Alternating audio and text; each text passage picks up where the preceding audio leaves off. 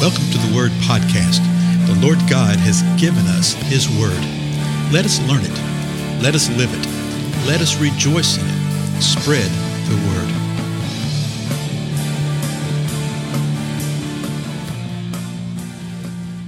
Blessings, everybody. This is Dale. Thank you so much for joining with me today on the Word Podcast.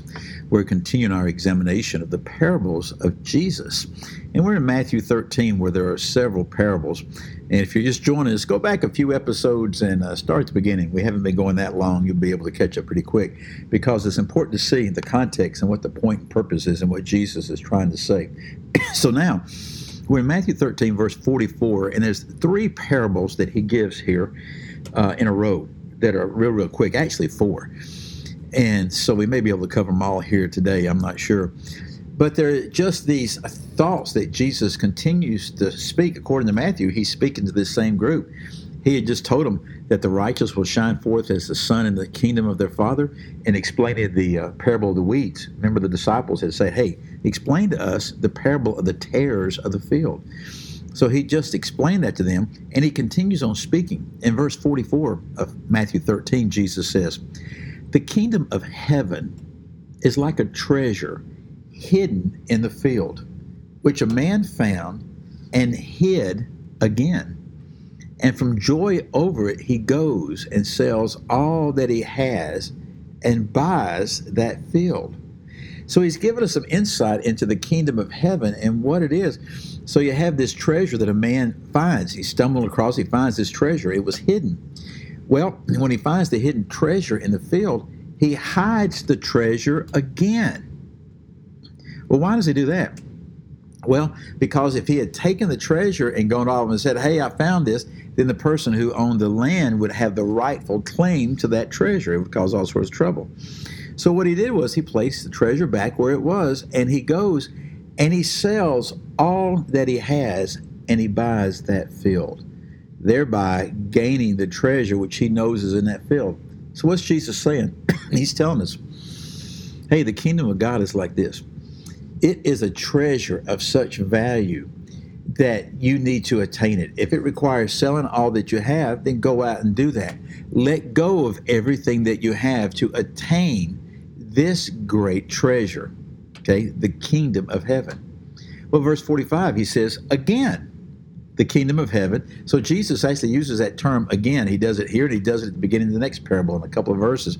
So the idea being that these parables are in sequence and building upon each other and helping to explain one another and the concept that Jesus is seeking to communicate.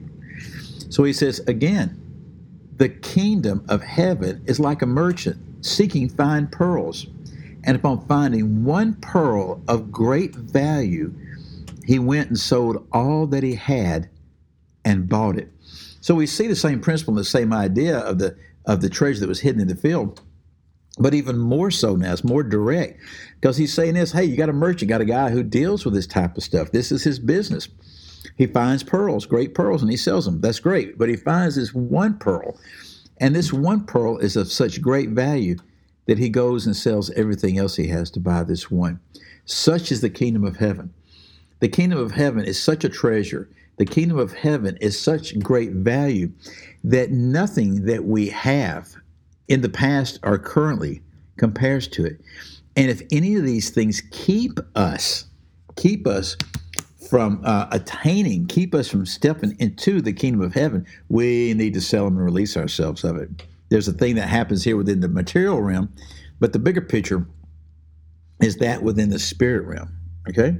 Now, the last one, verse 47, or another one, I shouldn't say the last one, verse 47. Again, the kingdom of heaven is like a dragnet cast into the sea and gathering fish of every kind. And when it was filled, they drew it on the beach. And they sat down and gathered the good fish in the containers, but the bad they threw away. So it will be at the end of the age. The angels will come forth and take out the wicked from among the righteous and will throw them into the furnace of fire. In that place there will be weeping and gnashing of teeth. Jesus had already said that just a few moments before in helping to explain the question the disciples had about the interpretation of the tare parable. What did that mean? He said the same thing, that there would be reapers that would come forth. There would be angels that would come forth, and they're going to take out the wicked from among the righteous. So that tells us that the wicked will be among the righteous. Okay, the righteous will be the righteous, but there will be those who will seek to be righteous, who will seek to look righteous, but they're actually wicked. And what's going to happen to them? The same thing he'd said previously. They're going to be thrown into the furnace of fire. He says there's going to be weeping and gnashing of teeth in that place. In what place? In the furnace of fire, in the place of fire. Well, if you have weeping and gnashing of teeth, that tells you something. What does it tell you? Well, it shows you the emotions, it shows you what they're experiencing. Folks, it shows you they're alive. It shows you they still exist. A lot of times people think that the lake of fire, the furnace of fire, that this will be a point of annihilation here, that people will be annihilated and will not live for all eternity in this stage of weeping and gnashing of teeth. But that's not what the scripture says. You just pay a little attention right here. You see, whoa, they're still alive. Now, verse 51, after sharing all this, after explaining all this, really in answering the question that they'd asked, Jesus says this, have you understood all these things? And they said to him, yes. You know, I think that's a lot like us. If I were to ask you, do you understand all this? We would say, yes, I understand. I understand what I understand right now. But I do know that there's so much more to everything that I think I understand. My understanding now is not saying that I have complete, absolute insight to every element of everything. As a matter of fact, the more you understand, the harsh reality is the more you realize you don't know the total truths, right? So Jesus asked them that. They said, yeah, we understand. Now, watch what Jesus says, the last verse for today, verse 52 of Matthew 13. And Jesus said to them, therefore, every scribe who has become a disciple of the kingdom of heaven is like a head of a household who brings out his treasure things new and old.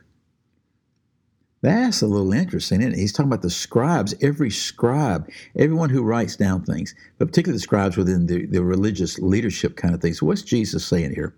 Again, probably a multitude of things. But he's actually saying that if a scribe comes out and he becomes a disciple of the kingdom of heaven, he's a believer, he's a follower of the kingdom of heaven. He's like the head of the household. He said, you're leading here in this thing. And you're bringing out the treasure, and you're bringing out the treasure of new things and old things. The old things, the things that the scribe would know from the old covenant, from the Old Testament. The new things, the new experience of the new covenant. You know, when when Paul was saved, when he had his encounter with the Lord on the road to Damascus, he spent some time in Damascus, but then he spent 3 years in the Arabian desert, basically. What was he doing during those 3 years? Well, the scripture doesn't tell us forthright, but it gives us some major hints. He was having to do some serious reevaluation of the old in light of the new that he'd received. The treasures of the old, they didn't go by the wayside. No. But what were these treasures of old in light and understanding of the treasures of the new? In light of the value of this one pearl of great value, the kingdom of God. In light of the great treasure that was hidden in the field. So much so that the guy goes out and sells everything he has to buy that field where he can have that treasure. Jesus is letting us know that everyone who becomes a disciple of the kingdom is going to be the head of the household who brings out his treasure, things new and things old. You know, I think there's a lot of us who have been believers for years, decades now, that are experiencing new treasures that are coming out of the old. The Lord is doing this for such a time as this, to his praise and his honor and his glory, to draw more and more into the kingdom of heaven. Again, I'm Dale. Thank you for your time. I'll see you in the next episode. Goodbye.